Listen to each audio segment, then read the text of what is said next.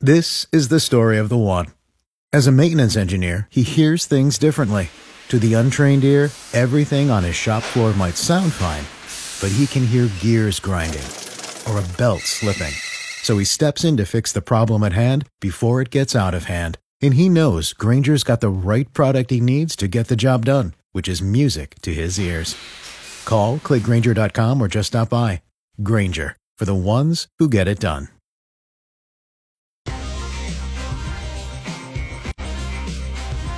I'll tell you the kind of day we're having today.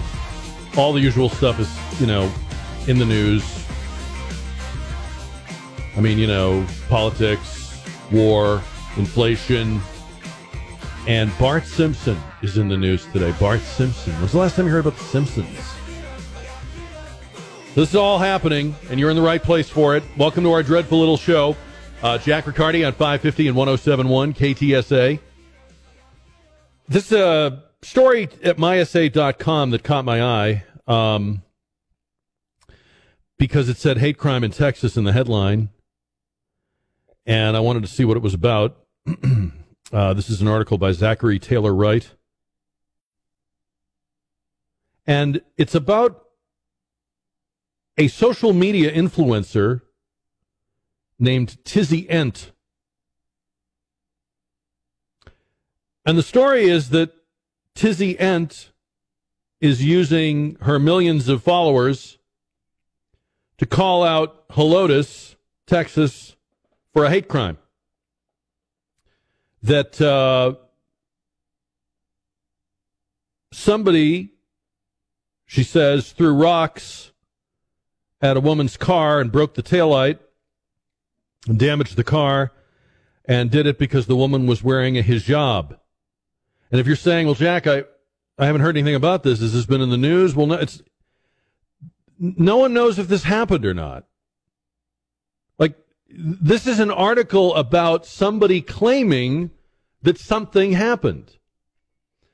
But there are no names, no dates, no video, no pictures, no witnesses, no police report. Tizzy Ent says it happened. There's hate in Helotes. And you're not welcome in Helotes. And we need to get them out of there. And we need everybody to keep their eyes and ears open. Find this person.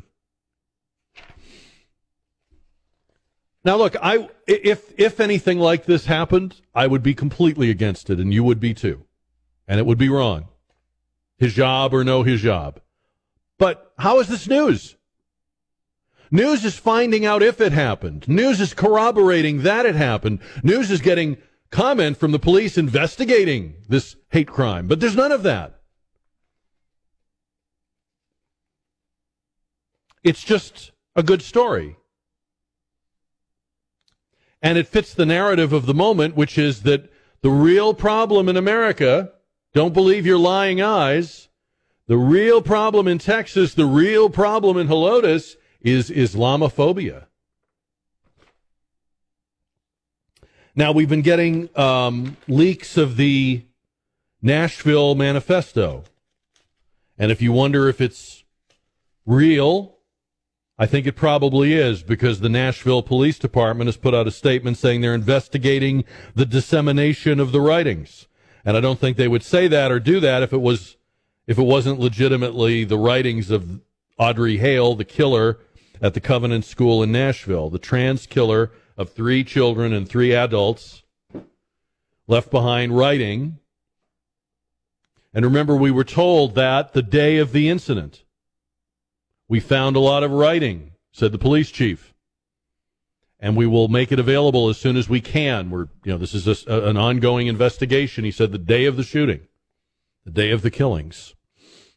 And then they changed their mind, and everybody changed their mind. All of a sudden, the city, the state, the feds, and the media fell right in a line beautifully and said, well, this manifesto must be kept secret for all time because it would be dangerous to the community. And they hinted that there were things in the writings of this maniac that would have endangered or compromised the security of maybe other buildings or other schools.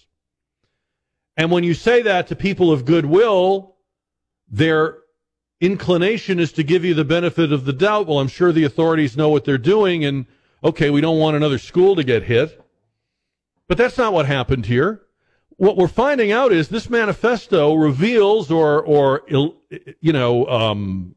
guess you could say evokes a lot of critical race theory, a lot of gender ideology.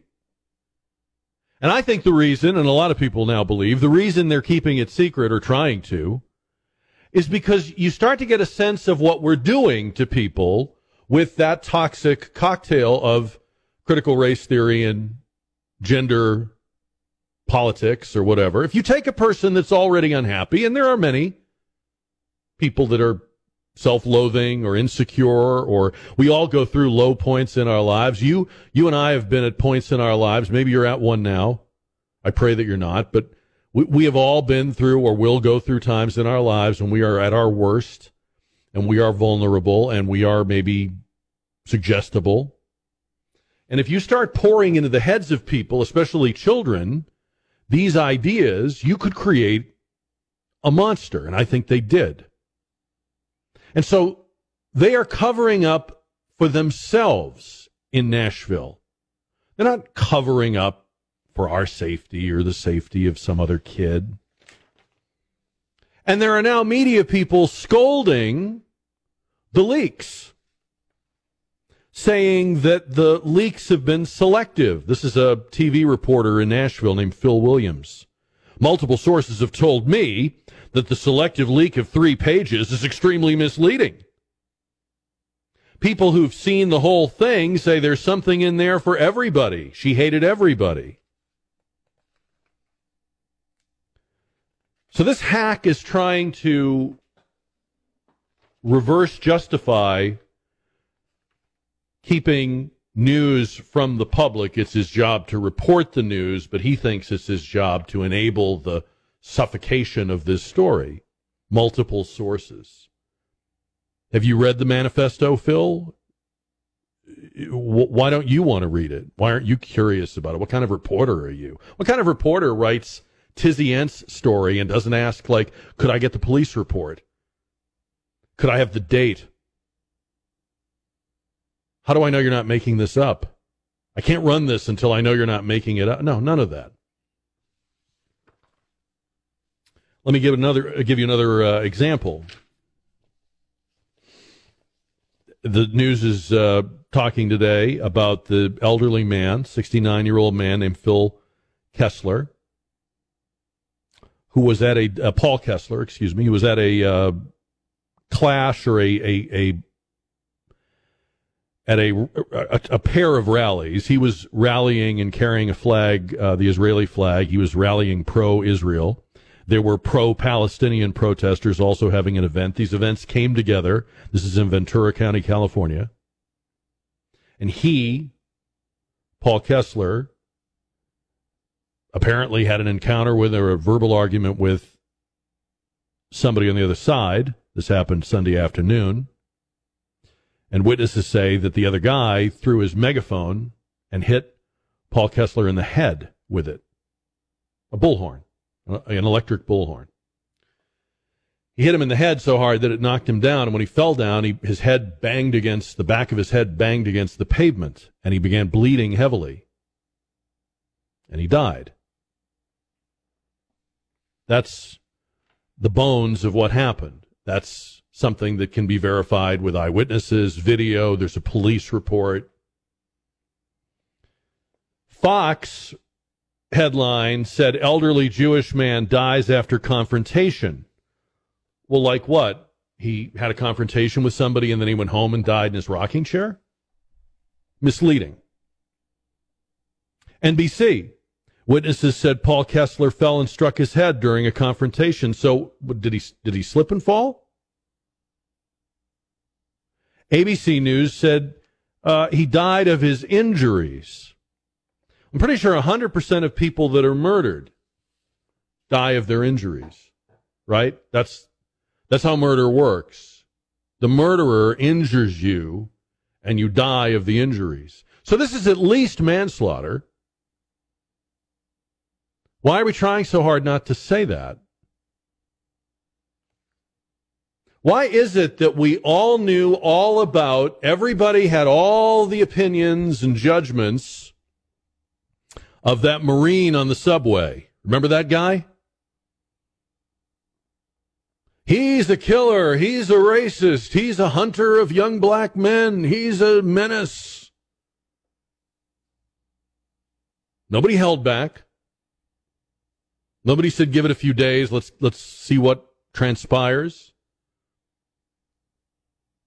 But in this case, we're very quick to say, well, an old guy fell down on the sidewalk. It happens every day. And we're not going to tell you anything about the person that shot up a school in our community because we're protecting you. The less you know about that incident, the better you are. That makes a lot of sense, doesn't it? And I mean, look, ABC this weekend called what happened outside the White House a passionate protest. It's a passionate protest. That's like saying Lee Harvey Oswald was passionate in Dallas in 1963. Come on. I guess they've already used mostly peaceful protests, so they had to come up with something else. I saw pictures last night of National Park Service employees using pressure washers to take the red paint and the graffiti off the White House gates and the statues around in Lafayette Park. So we had a major protest in the Capitol around the White House. A bunch of people were carrying signs with swastikas. They defaced national monuments. They attempted to access the White House. And it was just passionate, like, you know, two people arguing at their kid's soccer game or something. It was just passionate. They just, you know, things just got a little heated. Crickets. And it's not just the media. I've read this now in a number of stories. They're very proud of the fact that there were no arrests made. Does that even sound right to you? I mean, I'm not a Biden fan, and Biden wasn't even at the White House, but it wouldn't matter who the president was. This is where we're at now in this country. You can storm the White House, and let's not ruffle any feathers. Words have meaning. Did you hear that there's a daycare center that this is in Germany? I forget the city. It's not Berlin or one of the major cities, but there's a daycare center in Germany named after Anne Frank. And Anne Frank's diary, of course, published after World War II, has become one of the most read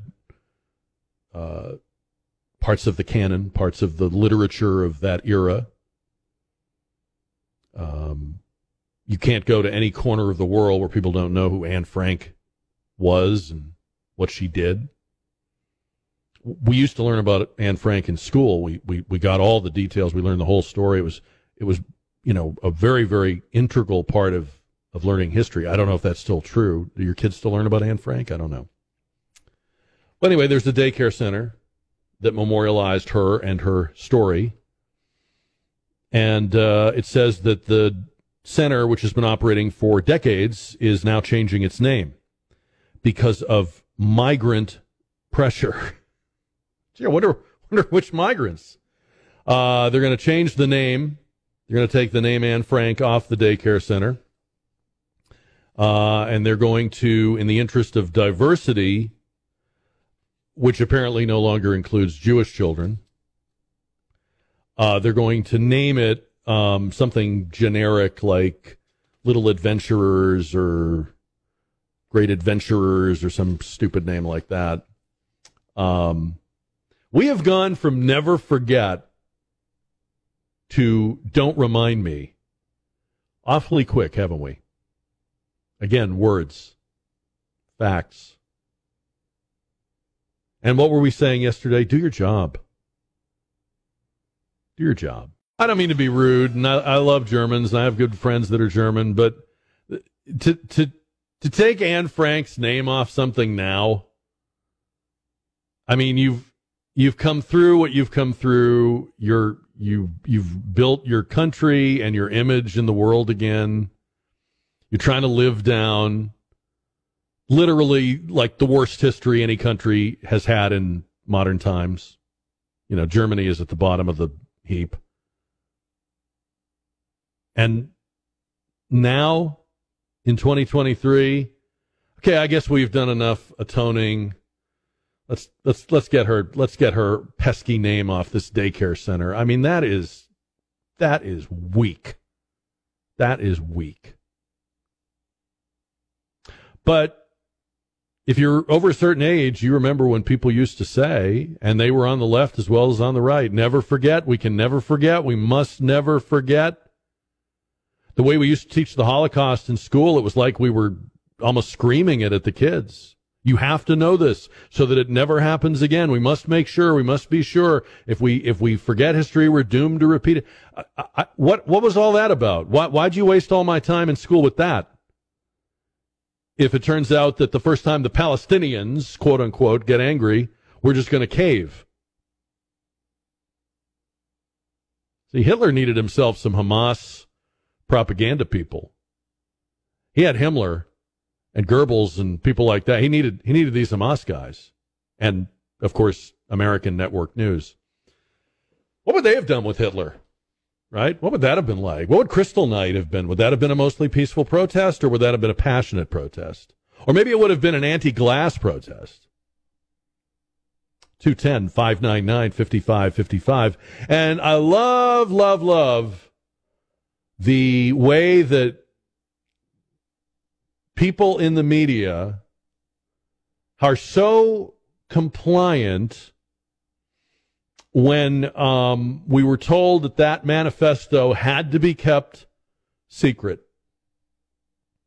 You know, it didn't, and I'm not a bright guy. I have an average IQ. I took an IQ test one time. It was literally the average. I've got nothing special going on. But I mean, I remember in the beginning when you just saw the basics of the Nashville story, you thought, this is not a mastermind. This person didn't create or concoct a plan so sophisticated and diabolical that we must make sure it's never replicated. And if this had been any other kind of shooter, if it had been a MAGA shooter, if it had been a racist, if it had been a person, you know, hating against gays and lesbians or whatever, that manifesto would have already been out in the Barnes & Noble in paperback, 3rd edition. So it rang false from the beginning. And it should have rung false for people that call themselves journalists and are constantly reminding us that we need journalists, that we can't make it without journalism. We need fact checkers and editors and news organizations that have like an institutional approach to, you know, proving and corroborating news stories. And that's how we get the Express News running a story about what might have happened once in Helotes, but who knows? If a hate crime happens in Helotes and no one sees it, like a tree falling in the forest, right? So anyway, 210-599-5555. Esteban is on the Jack Riccardi Show. Hi, Esteban. You know, unfortunately, my aunt who said civilization is very thin was very right, and her child died in her arms when she was a Nazi forced labor. As far as the manifesto, the reporter says that was one small portion of it. Well, why don't we see the whole darn thing? Right. Yeah. I mean, that's... If you tell me it's one small portion of it, I'm assuming you've seen the whole thing. That's the only way you would know that was one small portion of it. And if you've seen it, why are you better than me? Why is it okay for you to see it and not me? Yeah, and as far as passionate protest, when there's vandalism occurring, that's not a passionate protest. And that's people. Well, I guess it's passionate vandalism, Esteban. Maybe there are people with a passion for vandalism. You know, like it's a beloved hobby. You know, they're like passionate coin collectors. You know, they're just passionate vandals and looters. Perhaps Bubba needs a new girlfriend. We should say. You know what we should say? We should say it was a deeply sincere protest. And finally, as far as the Jewish guy who was murdered, I can think of Yes. a case that happened in New Braunfels, Texas. A classmate of mine was killed in the process. There were manslaughter charges pressed, and there was a conviction secured because some thief decided to deck somebody in the jaw, and that person was a classmate of mine. He fell backwards on a concrete curb, and he's dead. And that was not too long after, Tharp pressed charges for murder with that kid in Canyon High School. Right. Well, I mean, all I know is, I think Daniel Penny was the Marine that I was trying to think of his name. We got the Daniel Penny thing really fast, and we were told what to think about it and how to view it, and the frame was put around him. He's a murderer. He overreacted. This guy on the train was just an entertainer, just to perform. He was Michael Jackson, an impressionist. You killed Michael Jackson. I guess I just wonder, how is it that you're so sure of that narrative? You knew like within minutes. And here, I've got to like read deep into the story to get Paul Kessler's name. And when will Joe Biden go to California to attend the service for Paul Kessler? And will he speak at the service? And will he maybe tell some stories about Bo or Corn Pop or riding on the Amtrak a million miles? I mean, you can see through all this, right? I mean, you're seeing what I'm seeing, right? I'm not the only. Please tell me I'm not the only one seeing all this. Just kind of putting it together today. 210-599-5555. This is completely my fault, and I feel terrible about this, and maybe we can make it right. I'm hoping we can make it right. But on Friday, during the dish, a lady called in, and I think she was calling about L&L Hawaiian Grill. I think that was the restaurant. Yes, it was. Is that right, Don? Yes, it was.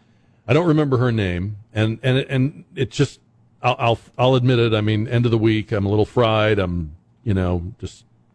So I wasn't paying as close attention to this as I probably should have. But she was talking about the restaurant, and she mentioned that she wanted to go back, but she would have to wait a while because the chairlift on her vehicle was broken.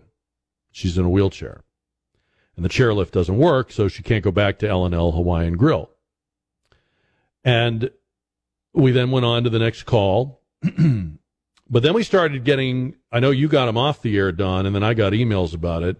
There were people that wanted to help her that either felt they had a part or a replacement chairlift, or there's like more than one person, and there's different kinds of things being proposed. But basically, I would love to be able to find that lady and then match her up with any of you that are interested in helping her. And I should have thought of that. I should have taken the name down. We should have pivoted to that. And it slipped my mind, and I apologize. So anyway, there were a lot of nice offers. Not a lot. There were, I think, 2 or 3. But anyway, if you are that lady or you know that lady, please get in touch with us.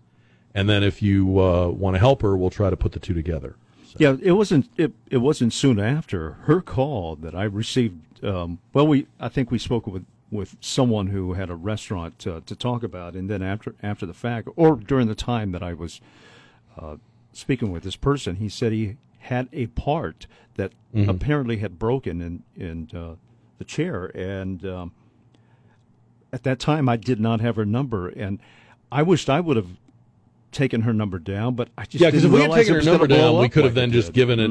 We could have matched these people up off the air. I mean, I'm having to do it on the air because we don't have any of this.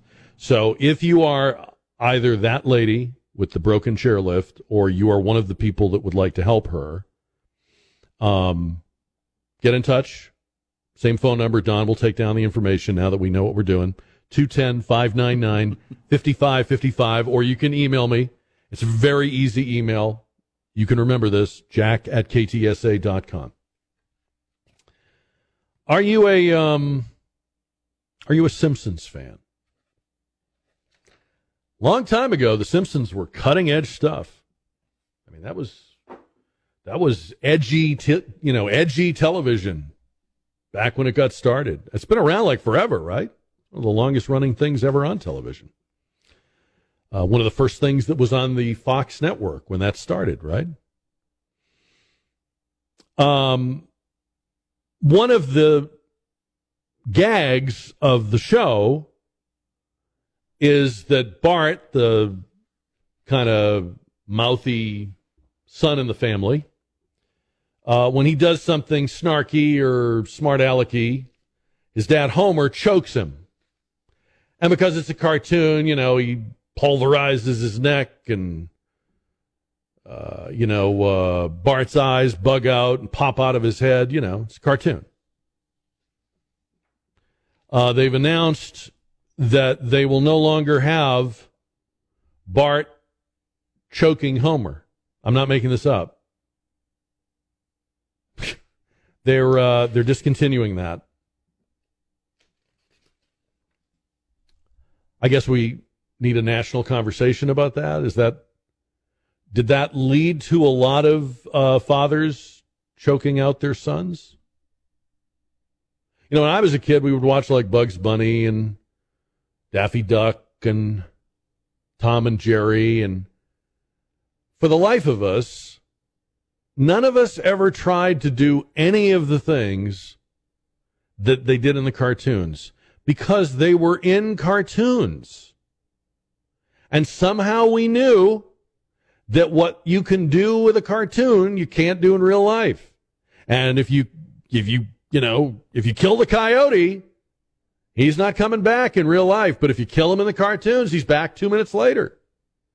And he puts himself back together and he reconstitutes his skeleton and all that stuff. But no, we can't have things in cartoons now that somebody might try. So no more choking out Bart. Somebody tweeted, from here on out, Homer will ask Bart if he's the wrong gender and suggest that he wear a dress. And then somebody else tweeted, we need a national commission to investigate the death count of 1950s housewives on the lunar surface, bang zoomed there by their Jackie Gleason-inspired husbands. Remember that? Oh, man, imagine today. You have a sitcom today.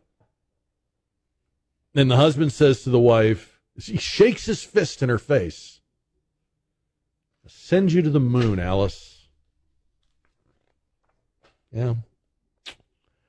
So glad we're so much better now. Such better people. We're such a better society. Things are much better than they were back then. 210-599-5555. I'll play this for you. It's election day today.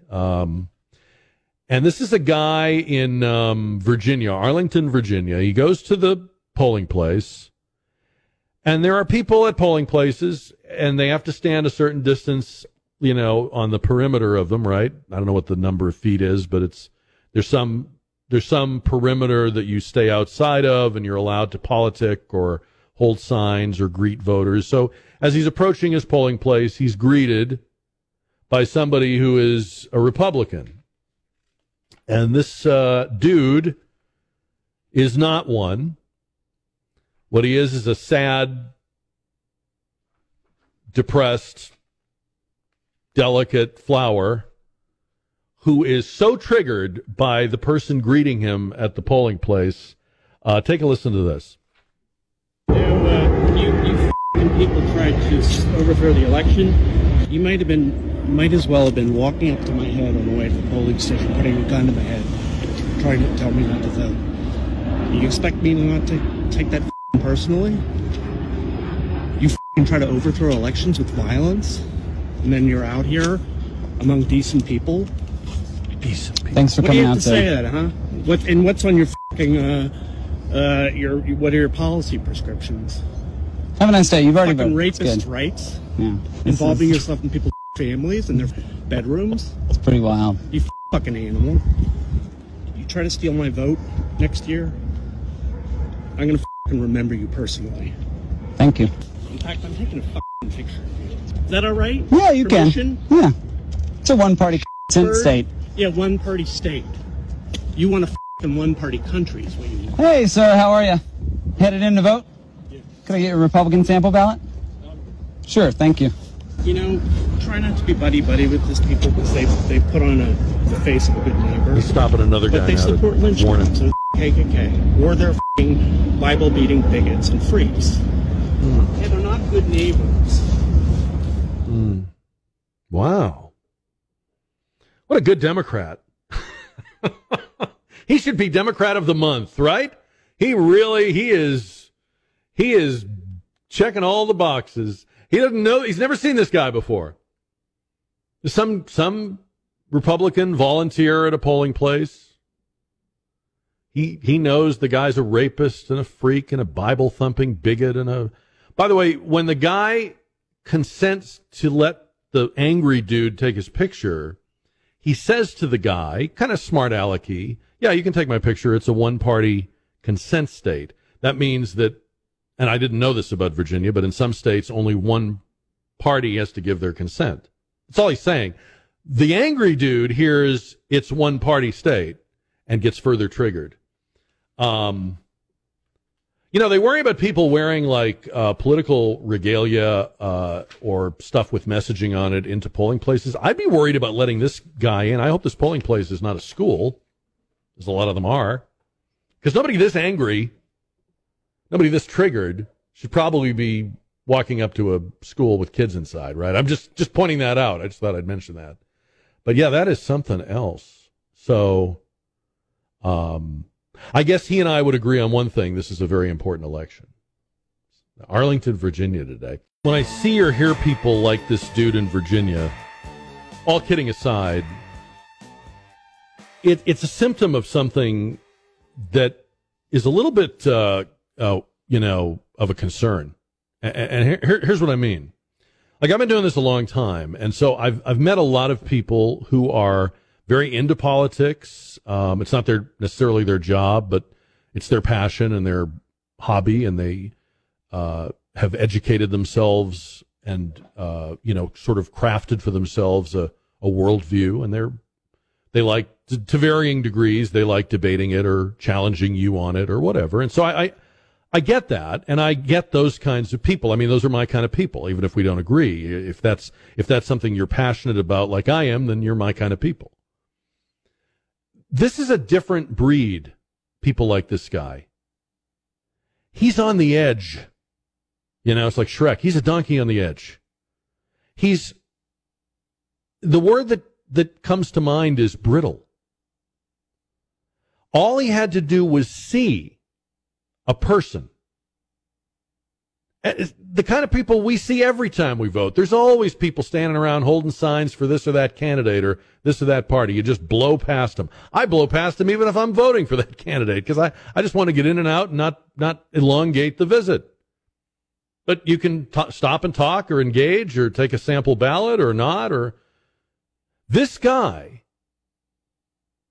I'll tell you right now, I don't know anything about him, but I know this.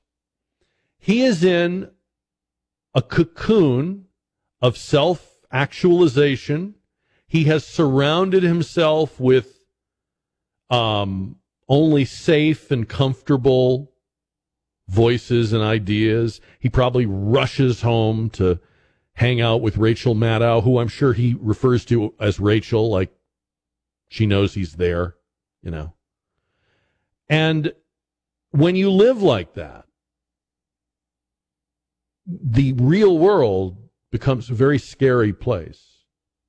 So he sees this guy, he goes to vote, which is a quintessentially American thing, and he's triggered. He goes into like fight or flight mode. It's like watching one of those nature shows when the impalas realize the lion is at the watering hole, right? Why? And then the stuff that he's spewing. I mean, just vote for the Dems. You try to overthrow elections with violence, and then you're out here among decent people. Thanks for coming out. What do you have to say that, huh? What's on who's being violent here? Who's being indecent here? I'm curious. Who do you think it is? Isn't it the guy that's spewing? Who, in fact, is actually breaking the law? Because I'm pretty sure there's a law that says you're not allowed to intimidate people at a polling place. So the guy he's yelling at is technically a voter he's intimidating. I mean, I'm not asking the police to come and and throw him in handcuffs. But all the stuff he's decrying, he's the culprit of. And if you look around at what's going on in the world today, the violence, the anger, the angst, the destruction, the throwing of red paint, the throwing of megaphones, the attacking other people, the others. Dude, that's you. That's your side. You're doing that. In your fantasy, we were all at Charlottesville in 2016 or 17 or whatever it was.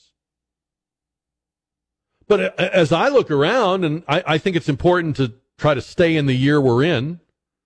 So we're in 2023. As I look around at 2023,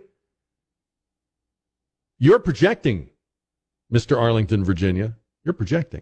Anyway, 210-599-5555. We'll talk about that. And we'll talk about these off-year elections and other things, plus the JR poll. 210-599-5555. Yeah, the election in Virginia that has that guy freaking out is it's their midterm election. So their governor has 2 more years, but this is about their legislature and who will control it. And basically, Glenn Youngkin, who I think is a really interesting guy and definitely a guy that I'm following closely, he is basically doing something in Virginia that I think the Republican Party needs to do nationwide. First, he's emphasizing that we can't do stuff if we only have one branch. So he's saying, you made me governor. I've kept my promises. I need a Republican Senate and a Republican House. And I think they either have the House and they're trying to flip the Senate, or they have the Senate and they're trying to flip the House. It's one of those two. So he's emphasizing the midterms, even though he's not on the ballot. The other thing he's doing, which I think is really smart, is he's trying to get Republicans to start taking advantage of, rather than just complaining about, the way Democrats changed election laws in 2020. So, okay, if we're going to have all this early voting and we're going to have all this mail-in voting, let's orchestrate our efforts and take advantage of that. Let's mobilize that. Let's dominate that. And I don't know, I guess we'll know tonight or tomorrow how successful he was, but early voting is something Republicans haven't done very well with, and he thinks they should.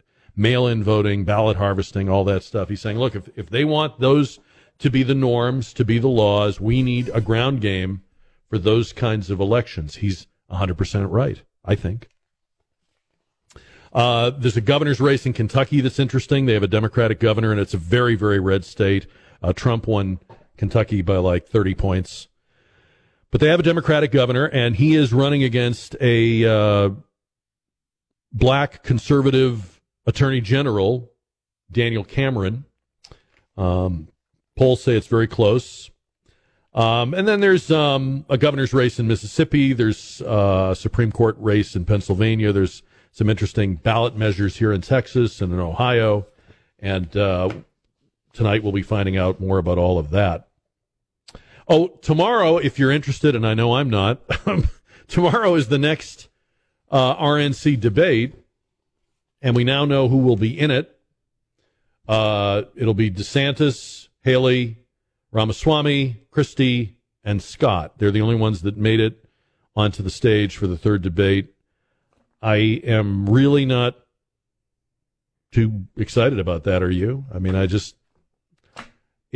I'm not saying, look, if you want to run for president, you should run for president. But these debates are missing the key ingredient, the main guy.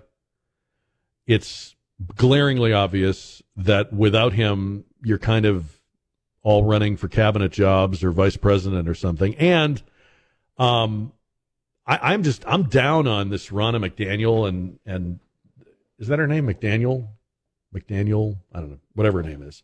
The chairwoman of the Republican committee, National Committee. I'm just down on her. I don't like the way they're running these. I don't like the networks they're working with.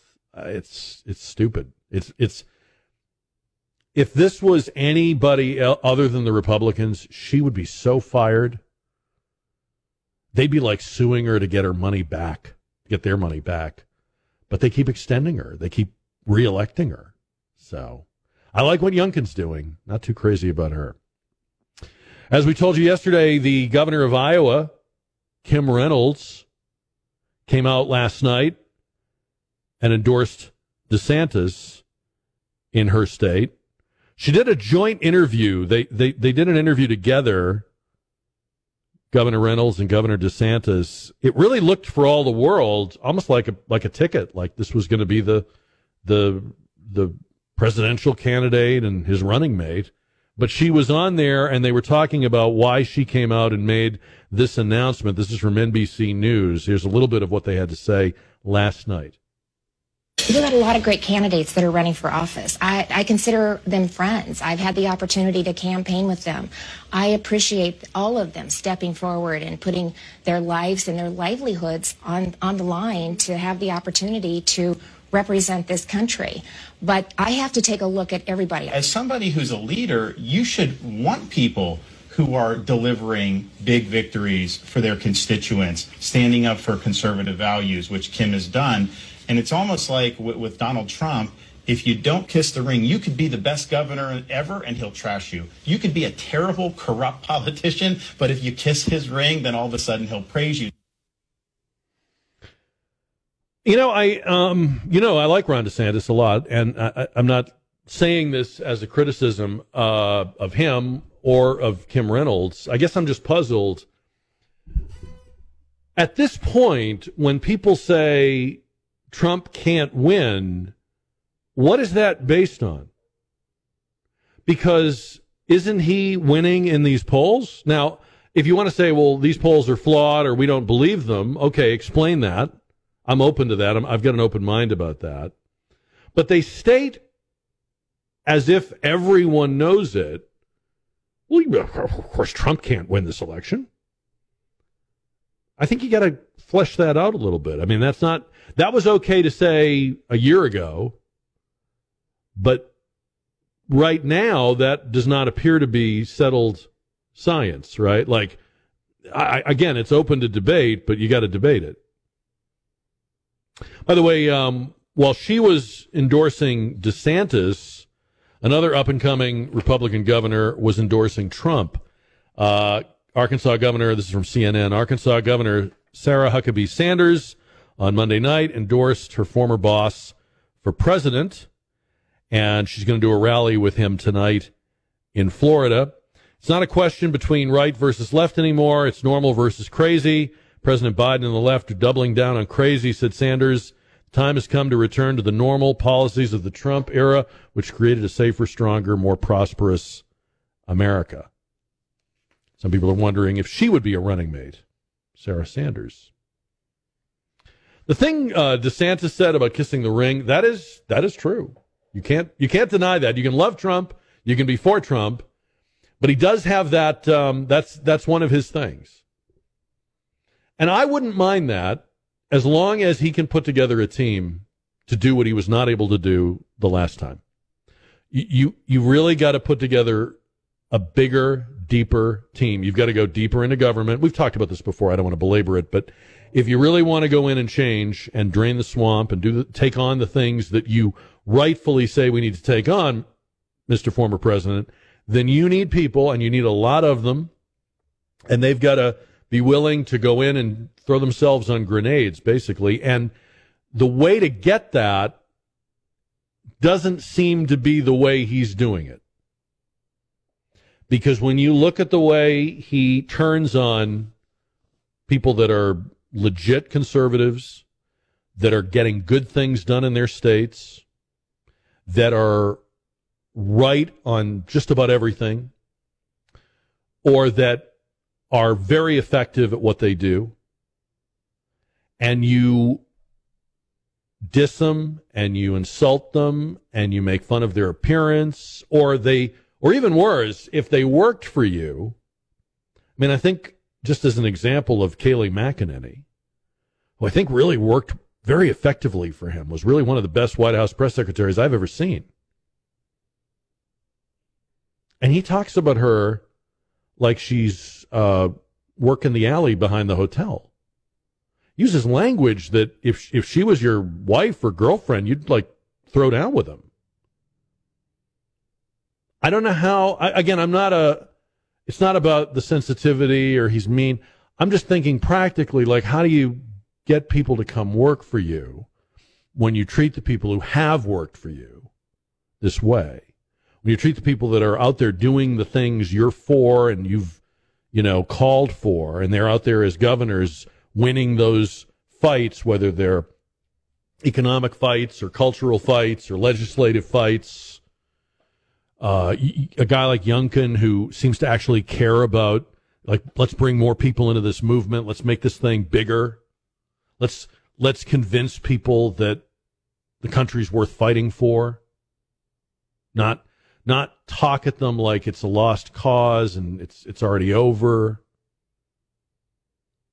I mean, all I want from Trump is just like pat those people on the back. Don't stab them in the back, And so I don't know. We'll see how this all works out. Ernest says, Simpsons need to hang it up. I watched until 1993, then I got a life. Okay. Reason we're asking you about the Simpsons today is apparently they've announced that after 35 years, Homer's not going to choke Bart anymore. Of course, that doesn't do anything for the millions of young boys that were murdered by their fathers because of that show. So, just wanted to point that out. I'm not really a Simpsons fan. I guess I remember, like, around the time The Simpsons came out, I watched a lot more TV. I mean, if you ask me about 80s and 90s television, there's a good chance I saw shows because I was watching shows, not necessarily in a... Like today, when you say you watch a show, it connotes that you are a fan of it. You binge it or you stream it or whatever. But like, here I am going down memory lane. But, like in the 80s and 90s, you might just watch The Simpsons because the night that it was on is the night you were not doing anything or whatever. It seems like a more casual thing. I don't remember. I could be wrong, but I don't remember really ever being like an avid viewer or fan of it. I mean, I thought it was funny and irreverent, and it paved the way for all these other. Now there's like a million like adult-themed cartoons. I guess that was really kind of the first one, right? 210-599-5555. If you're looking for a business model, a small business to get into, I've got an idea for you. There's a guy named Jonathan Rinaldi, and he, for many years, was a sperm donor. That's not, wait, there's more to it, don't worry. I'm just setting up the story. So he has a history of being a sperm donor. Literally, I'm not saying that like, But he's discovered, and I wouldn't have thought of this, that there is a huge demand for unvaxxed sperm. That there are women who want specifically donors who never got the COVID shot. And when he became aware of this, he started his own anti-vax sperm donation thing. He's got about 250 members. He's got a lot of different kinds of customers. Single women, married couples, gay couples, U.S., U.K. He says, I don't trust big government, big pharma. And this is for people that don't trust them. Now, they went to, this was the London Daily Mail, they went to some of the big official sperm banks, and those places said, we don't know what he's talking about. We don't get requests for unvaccinated donors. But he says they're out there, and it fetches a premium price. So I'm not telling you what to do, but if you happen to be unvaccinated and you're free tonight, I'm just pointing that out. I'm just letting you know. Who am I to get in the way of capitalism? That's all I'm doing. I'm just trying to. I'm a facilitator. I'm just trying to. Well, I was going to say lubricate the gears of business, but I guess I won't say that. How would you know? I mean, how do you prove? See, this is the part I'm a little hung up on. Like, how would one affirm or prove that they were never vaccinated? Do I have to just take your word for it? I mean, if that was really important to me,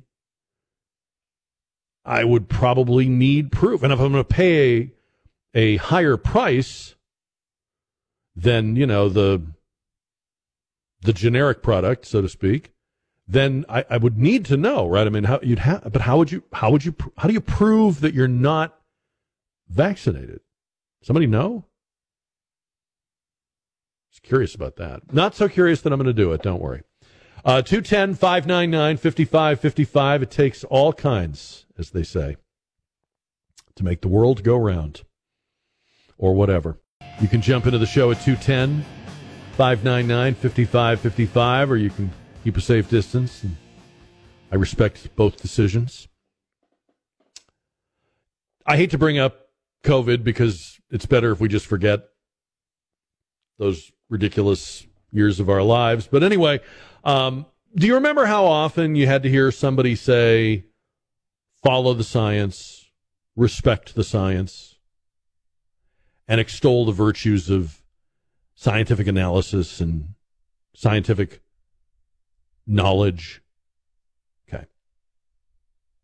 So I want to apply that thinking here to the mass murderer in Nashville.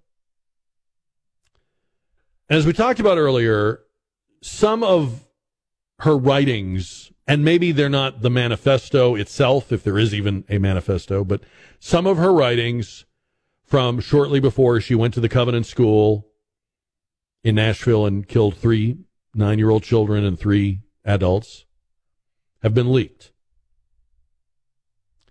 And it's like basically notebook paper with ballpoint scrawl on it.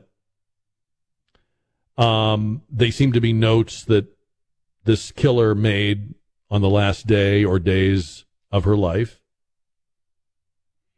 It is hateful. There's talk about white crackers and white privilege. And I hope I have a high death count. I'm ready. I hope my victims aren't ready to die. All that stuff. What little has come out is not that probative or revealing about, like, motivation. But let's put a few things together. A few days after the murder spree, trans leaders around the country, including in Nashville, held an event called Trans Day of Vengeance to, as they put it, stop trans genocide. And a lot of people have said, was that an influence on Audrey Hale? Was she carrying out her own trans vengeance the day she went to the Covenant School? But even more, I think, interesting to think about and useful to think about, if we say we value science, is the chemistry of this person. So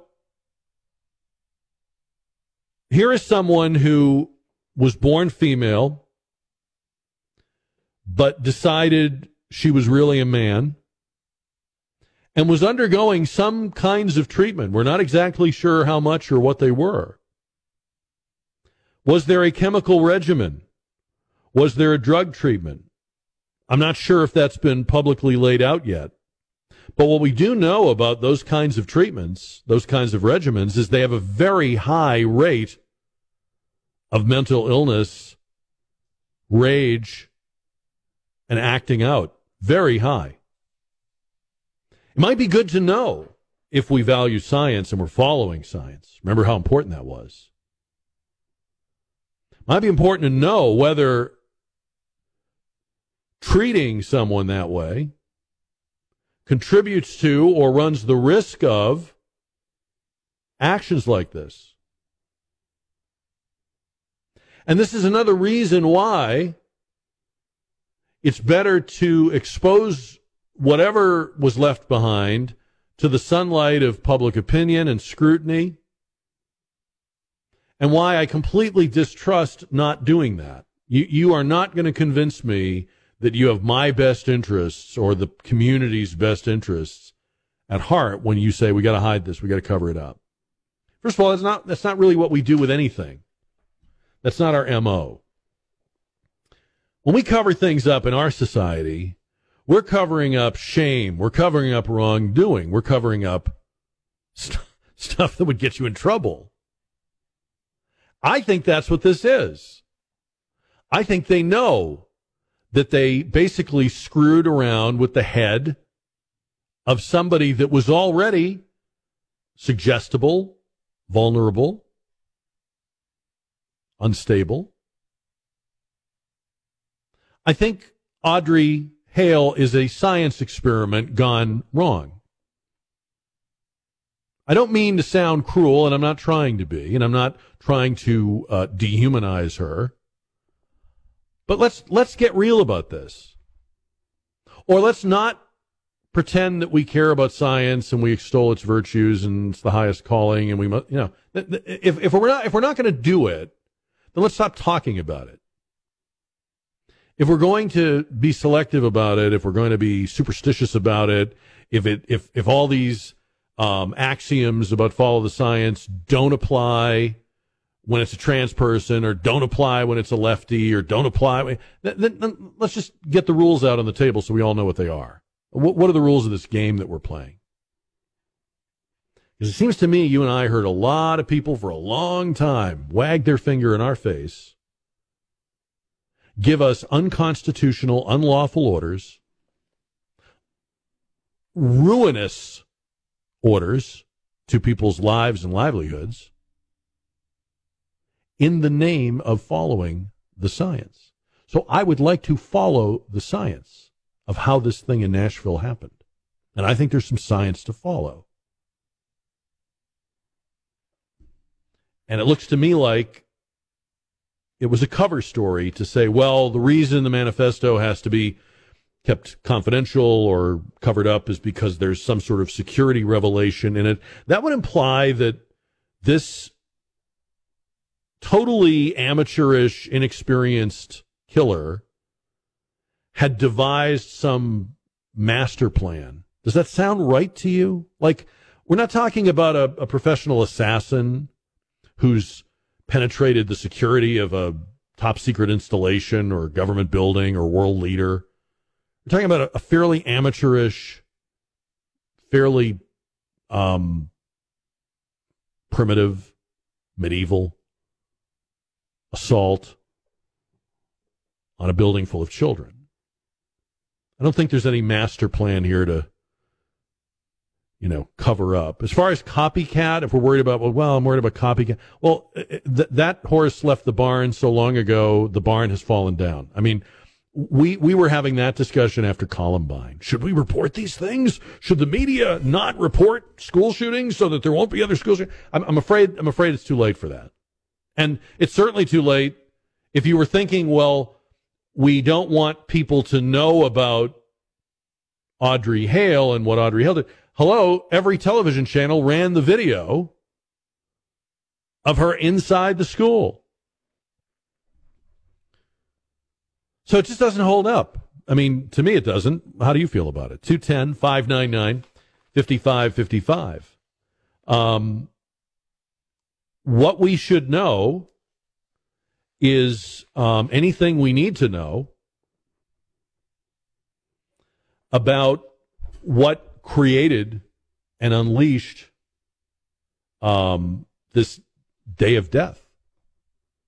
And why is it so important to know that in every other mass shooting, in every other school shooting?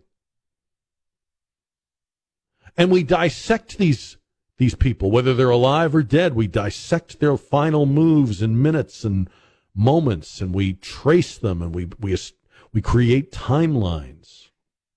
We know where the Uvalde shooter was minute by minute for days before the attack, or the guy in Maine. So this is not holding up for me. But 210-599-5555 is my number. And there's going to be a little language here, just to warn you. But it's Stephen Crowder who obtained these written notebook pages from the Nashville killer. And whatever you think of him, and he's got kind of a checkered history, I believe that this needs to come out. I'm glad that at least some of it has. And whether this is a lot of it or only a little of it, I don't know. But we would know if we had the whole thing. He released pictures of notebook paper with writing on it on X. Want to kill all you little crackers. I hope I have a high death count. I'm ready. I hope my victims aren't. Going to fancy private schools with those fancy khakis and sports backpacks with their daddy's Mustangs and convertibles. Want to kill all you little crackers, bunch of little F words with your white privilege. There were several times I could have been caught, especially back in the summer of 2021. It might be 10 minutes tops. It might be 3 to 7. It's going to go quick. My only fear is if anything goes wrong, I'll do my best to prevent, and you can't make out what this part says. It might be 10 minutes tops. It might be 3 to 7. It's going to go quick. Then there's a picture of a death day schedule with time to die circled at the bottom.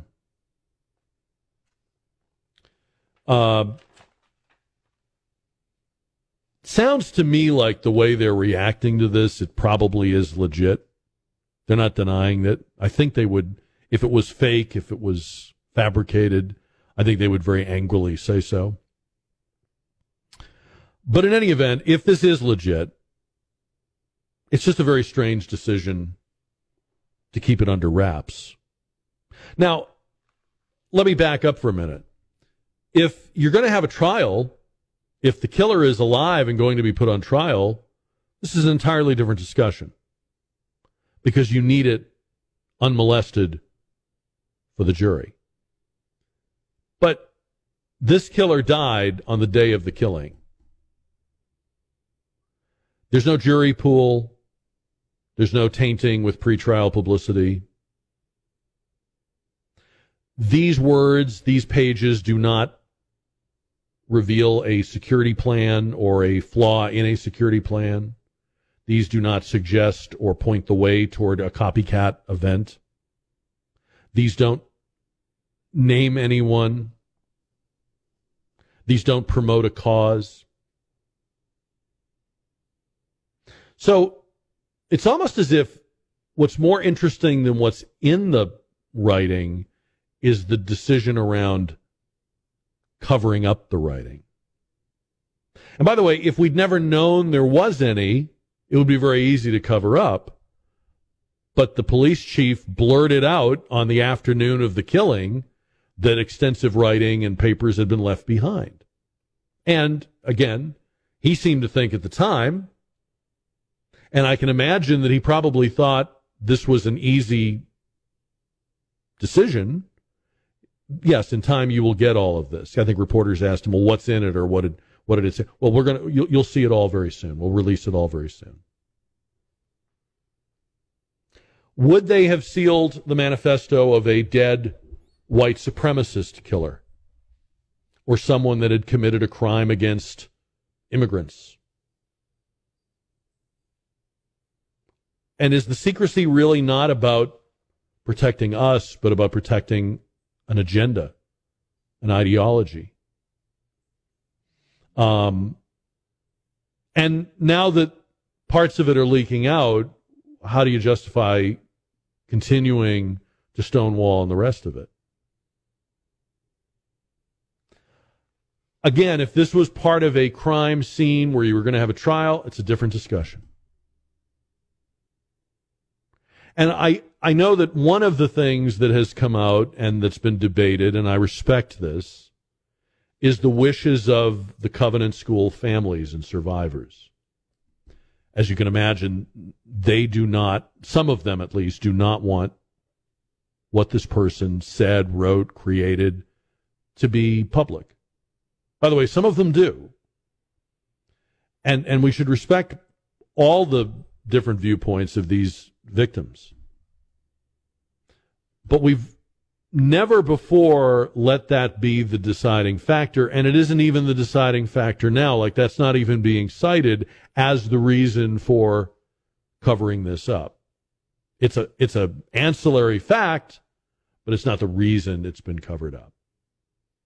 And you can imagine that in many sort of high-profile or infamous crimes, there are often family members or survivors who would much prefer a minimum of focus on or publicity around the killer. And again, with respect and kindness, that they don't get their wish. That's not the determining factor. What do you think about this? 210-599-5555. We'll talk about some of the things in the news this week. We'll get into our poll question. Yeah, I've lived in this country my whole life, and it's been a long life. Very long. Alarmingly long. I've lived in this country my whole life, and there are times, and we're going through them right now, where I'm like, have I been away? Was I overseas for a while? Did I briefly spend some time on another planet? Was I living in a lunar colony? Have I been on the International Space Station? Was I in one of those isolation tanks like Aaron Rodgers? I mean, where did all this out of seemingly nowhere, furious, enraged, cords popping out of the neck, Palestinian stuff come from? I mean, whatever age you are, doesn't it feel like there's always been war in the Middle East? Doesn't it feel like there's always been conflict between the Jews and the Arabs? It didn't start on October 7th or in this century. Perhaps if you've been to church, you may have heard a thing or two about it. All of a sudden, there's this wave and this obsession with the plight of the Palestinians. All my life, I've heard of poor people, and you know how, have you ever noticed, like, you can tell how old somebody is by where they reference the hungry people? Like, used to be moms told their kids to finish their plate because there were starving people in China. And then it was India. And then it was Africa. And then it was a specific place in Africa like Ethiopia or Somalia. I guess maybe now they tell them it's Palestine. I don't know. They've always been there. The Jews have always been there. The Arabs have always been there. If you know anything about the history of Jerusalem, it is basically a microcosm of the history of that struggle for thousands of years. Does it not seem to you, and again, I can't prove this, does it not seem to you that this has a very astroturfed, orchestrated, managed feel to it? Who are all these people? Are all these people in all these demonstrations and protests and riots, are these all people that stay up all night reading journals about Middle East geopolitics? Are these people with big maps on the wall back in their house? And they're musing and studying the issues and the migration? I mean, it just looks like they've been weaponized. It looks like you've just found a lot of disgruntled, angry, sad, bored people.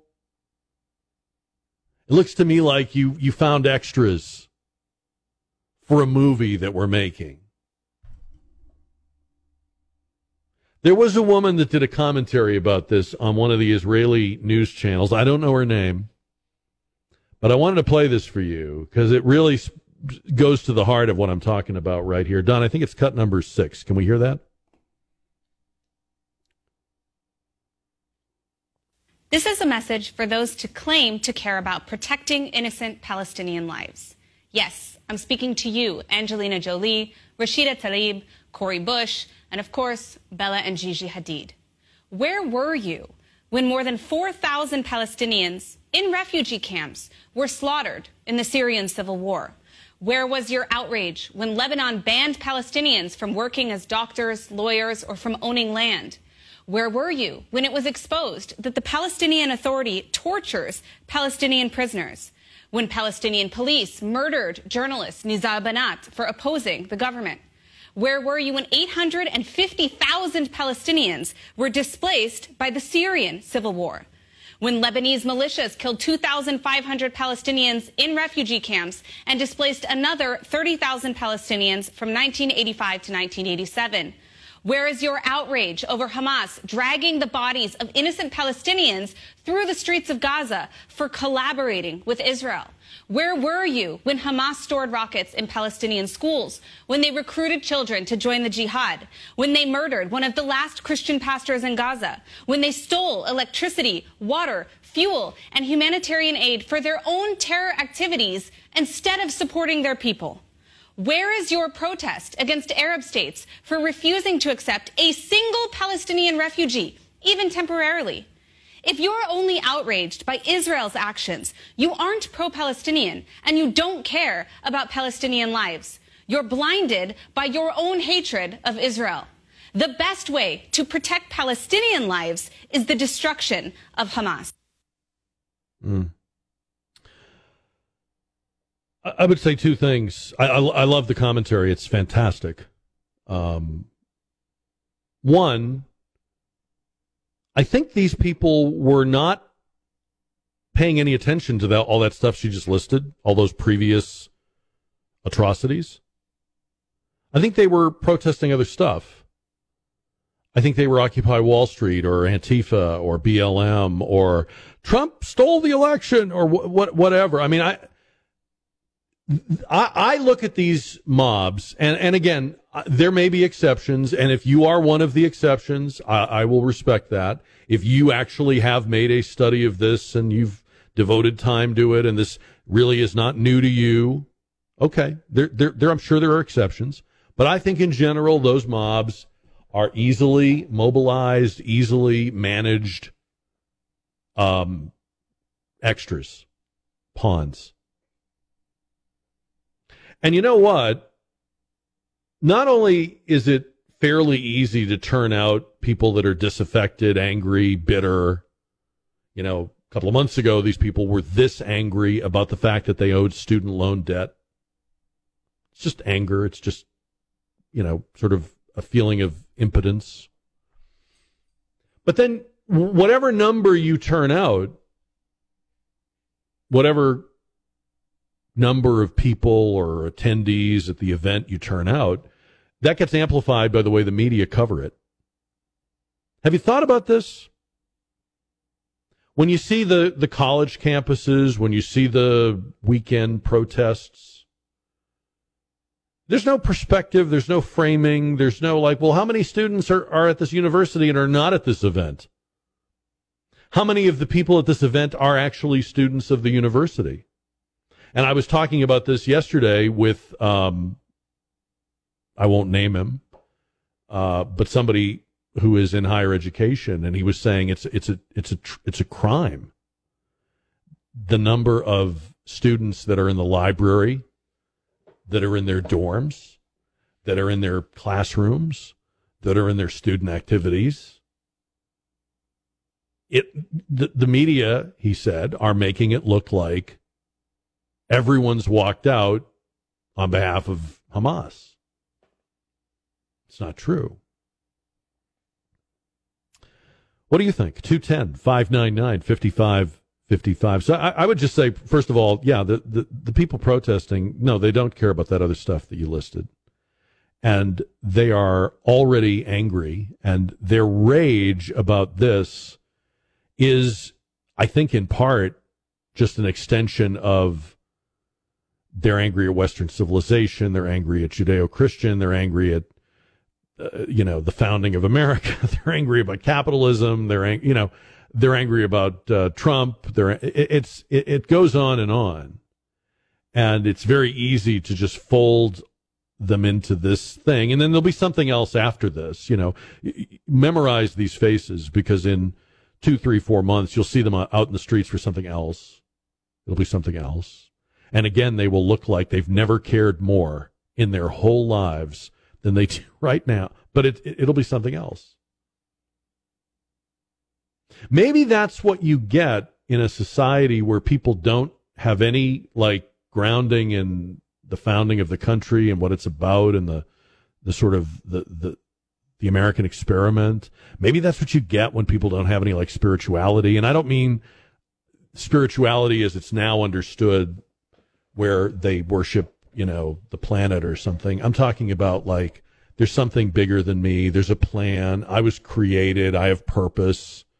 I will be judged. This life on earth is not my permanent life, or the stuff on earth is all temporary.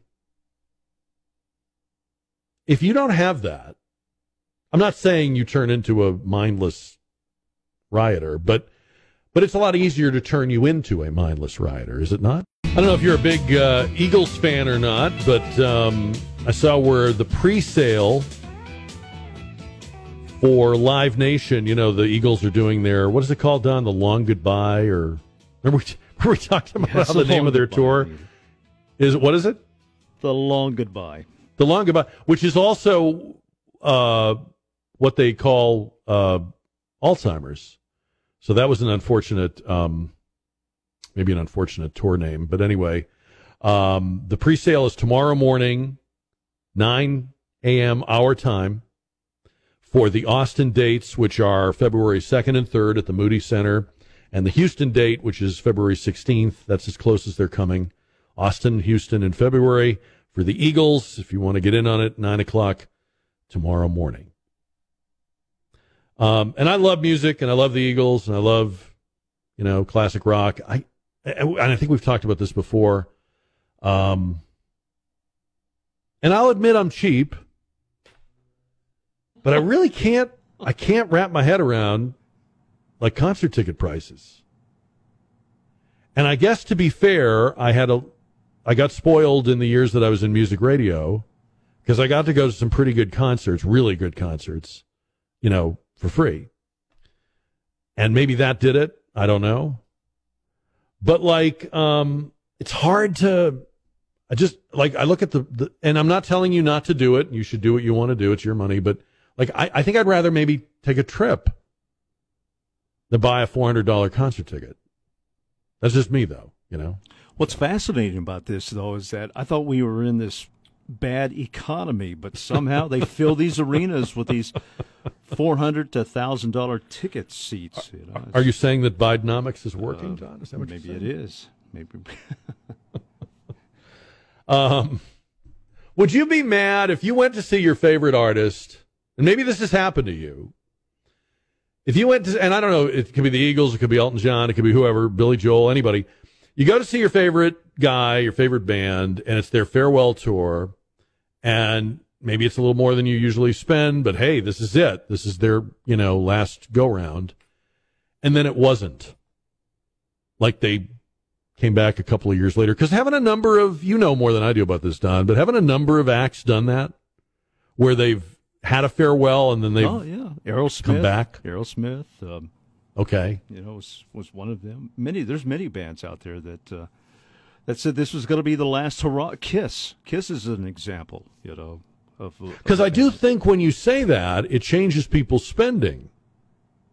If you're thinking, well, I've never seen Bob Seger, or I've never seen, the Eagles, or I've never seen Aerosmith, and now if I don't go now, I might never see him. So I'm going to go, and it's going to hurt financially, or I got to scrimp and save, or break the piggy bank, and then you find out 2 years later they're on tour again. But here's the rub.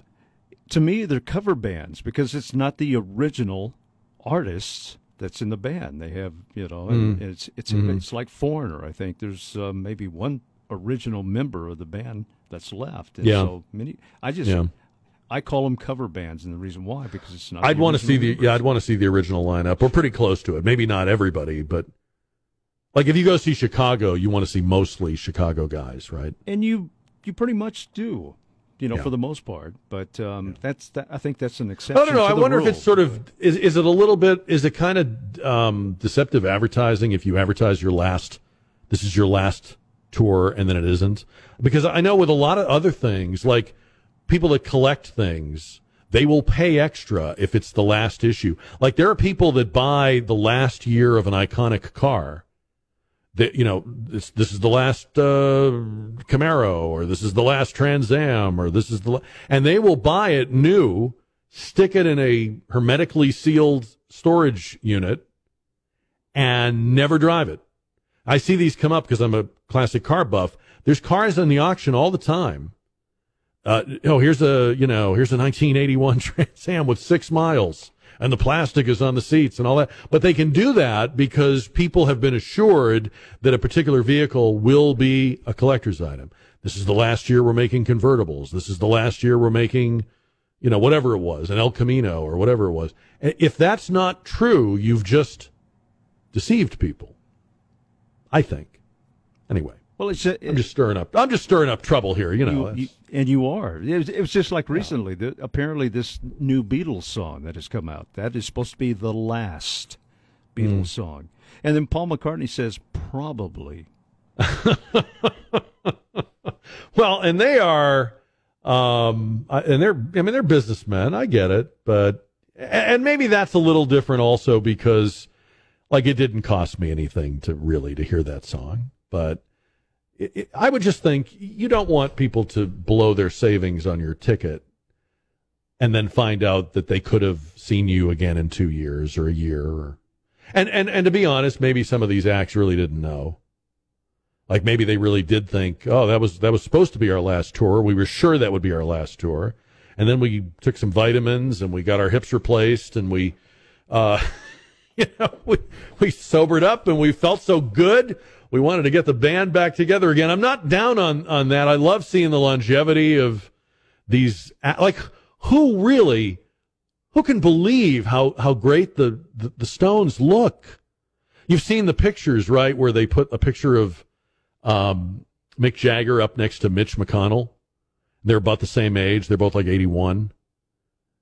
And Mitch McConnell looks like Tales from the Crypt. And Mick Jagger has looked the same for like 30 years.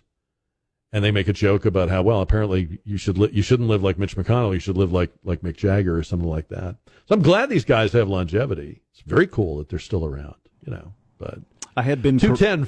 I was corrected by text message that they're not cover bands; they're tribute bands. Tribute bands. Okay. 210-599-5555. We'll kick that around. I'm. There's no right answer, wrong answer. I'm just. You know me, I just got to kind of poke the bear a little bit once in a while. Still trying to figure out that no-vax sperm bank. Still trying to get the angle on that. Apparently people are paying premium prices at a sperm bank to get donations from people that have never been vaxxed. And my question is, how would you prove that you had never been vaxxed? You can prove that you've been vaxxed if that's what people need to see, right? But how do you prove the opposite? So, somebody knows, and they're holding out on us. 210-599-5555. Asking you about the Simpsons on the JR poll. If you missed this story earlier, they've announced that they will no longer depict Homer Simpson throttling around the neck his son Bart when Bart is a wise Alec. And I guess they seriously think that people will do that or try that. Or when did we get this idea that if you see it in a cartoon, you can try it? I mean, I grew up on the Roadrunner cartoons. Did you watch those when you were a kid? None of us should be alive. None of us should be alive. Just with the Roadrunner alone, that should have wiped out an entire generation. Like, just how many times did the Roadrunner die? Right in front of our eyes. Not the Roadrunner, but the coyote. Roadrunner was fine, obviously. That coyote, come on, really? I mean, and I think of Looney Tunes and, you know, all of them, all the cartoons, all the shows we grew up with, all the stuff people did. And there was never a thought given to, well, kids will try this, or people will think you can do this. Bart Simpson, really? That's like, and who would watch Homer? Like, I'm a dad. I mean, I looked for role models. I tried to be a good dad. Never considered that Homer was like the model. Like, I want to be more like him. Yeah. How would Homer handle this? Okay, I'm gonna squeeze the eyeballs out of my kid's head. I'm in a quicksand and I'm starting to sing. I need someone to help me, but I don't know which way to turn. I know I don't have much of a choice. I'll go out of my mind or into the night. We'll have the results on the River City Oral Surgery JR poll question about The Simpsons. Chick-fil-A is in the news in kind of an interesting way. I'll tell you that story. We're talking about the... you ever wonder, like, where did all these people who suddenly and, shall we say, passionately care about the Palestinians? And in these crowds, if we were to go into these crowds like jaywalking with Jay Leno, are these people that have really, like, studied it and lived it, and they could find it on a map, and they know the 3,000-year history, and they know that this was, I saw this at the Powerline blog. This is a clip from a Netflix show called Hapless. And it's two characters talking about being pro-Palestinian. So one character is sort of questioning the other's passionate posture on the Palestinians. Take a listen to this. Anything you can give would be greatly appreciated. Of course, of course. Just one quick question. How do you define Palestine? From the river to the sea, Palestine will be free. Absolutely, absolutely. And which river is that? Well, it's next to Egypt, so one of those. Okay. Okay. So look, here's Israel. Where? Just there. Is that it? It's tiny. Oh yeah, yeah. And so the river would be this one, the Euphrates. Okay, that takes up most of Iraq and Syria. Oh, is it not that then? No. Okay. That's the River Jordan. The River Jordan. Yes, and the sea is the Mediterranean. Yes, yes. So you want all of this area to be free? Yes. Of? Israelis. Including Israeli Arabs. No. All right, so just non-Israeli Arabs. Yeah. So Jews. Yes. And so you've got all these Jews, and what are you going to do with them? Good question. Maybe put them in America. America, yes, of course, land of the free. Yeah. Although I did once have a very nice time in Tel Aviv. Well, haven't we all? It was a big gay pride thing, a very handsome shag fest. So maybe they can stay. Okay, so gay Jews can stay. Yes. Lesbians? Yes, stay. Bisexuals? Stay. And the trans. And the trans, of course. So I've got this right, broadly speaking, you want all of this area here to be free of heterosexual Jews. That sounds about right. I know it's kind of farcical, but I don't know what to be more worried about, that these people don't really know what they're talking about, or that they mean every word they're saying. they're both pretty bad possibilities, you know. The sort of ignorant going along with the crowd. This is the almost like the being in these protests is like the equivalent of wearing the right colored ribbon in your lapel back in the 90s. Is it that? For some of these people, it probably is. But I do believe you got to take some of these chants and slogans literally, because we've, seen it before. We've been here before. 210-599-5555. I want to believe, speaking of should you believe this happened or not, I want to believe that something like this never happens, or this has never happened before, or this is a story out of Washington, D.C. A firefighter, EMT, has been fired after he and a colleague stopped at a Chick-fil-A while en route to a call, says WRC-TV. On March 24th, the EMTs assigned to Ambulance 3 stopped to pick up a Chick-fil-A order instead of immediately responding to a 911 emergency call where a 57-year-old man was experiencing chest pain, according to WRC-TV.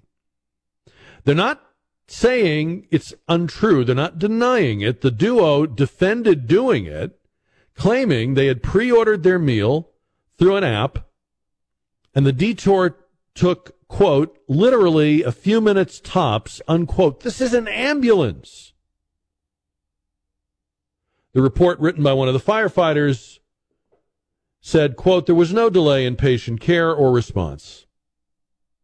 Stopping for Chick-fil-A while on an emergency call. Firefighters were responding to an ASL call, Advanced Life Support, which is considered a priority call. Ambulance 3 had been dispatched due to it being closer to the caller's location, suggesting a shorter response time. The first responders explained it had been a busy day and they were tired and hungry. Case was presented before a trial board, and one of the firefighters' employment was subsequently terminated. The other firefighter involved remains employed pending the outcome of her own trial. Tell me that's not normal. I mean, I love food as much as the next guy.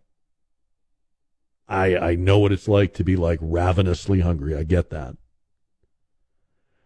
I think there's a lot of leeway for hungry people. I think in a lot of jobs, I mean, if I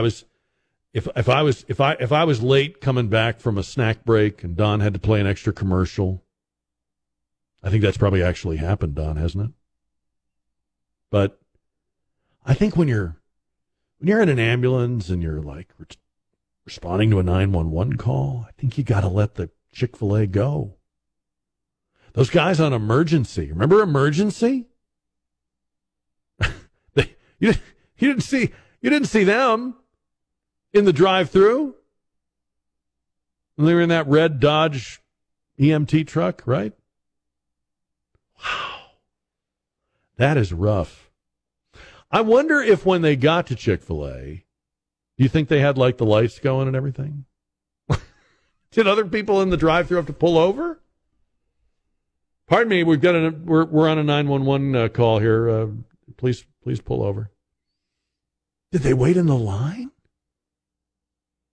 I don't know. I don't know about this. Now, on the other hand, it does seem like it would make for a pretty interesting Chick-fil-A commercial. You know those commercials they do where they tell little stories, little vignettes of people that have had an experience at Chick-fil-A? There was one of a guy that had been at basic training, and he got home to his family, and it was after hours, and he'd been craving Chick-fil-A for weeks, and the dude at the restaurant stayed open late so that he could have a meal, and then they reunited them together on the couch. And they have different little stories of Chick-fil-A team members doing cool things for customers or recognizing customers. Maybe they could do a commercial with the ambulance drivers and Of course, on the other side of the couch would have to be the guy having the chest pain. Like maybe they could all laugh about it. Doesn't say here what happened to the chest pain guy. Did he know? Did he know that they stopped at Chick-fil-A? You don't think they brought no, that can't be right. You don't think they brought their cups in? Because that ice at Chick-fil-A is pretty good. You know, like when you're finished with your drink at Chick-fil-A, you gotta munch on that ice, right? It's the best ice. You don't think they'd come in with no, I don't think so. I don't know though. They do like their Chick-fil-A an awful lot. I was just reading part of this story, and apparently they've defended their actions. I don't know. Did you mention that? Yeah. Yeah. Okay. Yeah. I mean, they're not denying. This isn't like a he said, she said kind of thing. They admit they went, and they're like, but it didn't affect the outcome, the patient care we got there. You know. I mean, I think I'd be a little put out if I thought that you stopped on the way to my house. You know, I feel like I would not feel good about that. I wouldn't be like, well, I understand. I like Chick-fil-A too. That's probably why I'm having chest pains right now. One of the firefighters had asserted that there was no delay in patient care or response. Well, I think there was, because whatever time it took you to get that food was the delay. So unless you were going so fast that you were traveling at the speed of light, I think that's provably scientifically untrue. And I suppose if you're caught, that's your only defense, right? You're not able to deny that you went. They know you went. But, wow. I'm telling you, though, there's a Chick-fil-A commercial in there somewhere. I can't be the only one that sees that. Come on, Madison Avenue. Get with the program. All right, the JR poll. Powered by River City Oral Surgery. Are you a Simpsons fan, since Homer and Bart were in the news today? Are you a Simpsons fan? 84% said no. 16% said yes. We'll have a new JR poll question when we go live tomorrow at 4, or you can find it anytime at ktsa.com. And as you know, you can find this show as an on-demand podcast. Listen when you want, where you want, on the platform of your choice. Just go to ktsa.com and pull down the on-demand menu, or look for the Jack Riccardi Show wherever you like to get your other podcasts. Because I know I'm not your only one, and you can have others, and it's okay. You can play the field. Just as long as I'm in the field, I'm happy for you to play the field. You know, there are different rules for powerful and famous people. We know this. Whether there should be or not, we know that there are. And this is an example of that. I really love this story. I don't know. I'm not saying this to mock her or make fun of her. Barbra Streisand, the legendary singer, Barbra Streisand, was unhappy recently because she noticed that Siri mispronounced her name. Siri was saying Streisand, like it had a Z in it. And Barbara says it Streisand, like sand on the beach. The 81-year-old called the CEO of Apple, Tim Cook, just like you and I would do. I mean, I know I just got off the phone with him a couple of days ago, to complain. She talked about this in an interview in the UK. Tim Cook was so lovely, said Barbara. He had Siri change the pronunciation. I guess that's one of the perks of fame, she laughed, according to the BBC. She has a new autobiography coming out. So I guess that's why she was doing the interview. But yeah, she was using her smart speaker. Noticed, was she, I wonder what she was doing on Siri that she would have heard her own name. Is that like the equivalent of Googling yourself? Like, what function would Babs be performing that Siri would say her name? In any event, when Siri said her name, she did not like the way. I think I've been saying it wrong. Did you know that that's how she pronounced it, Don Cooper? I did not. I did not know that. I think I've been saying Streisand. Yeah, that's right. I have been saying it that way. So I expect to hear from her Hopefully soon. But, that's, to me, you know what? She's a star. She is a diva. She is a star. She can do that. The rules are different for her. She got Siri straightened out. See you back here on the radio live at 4 tomorrow. Have a great night.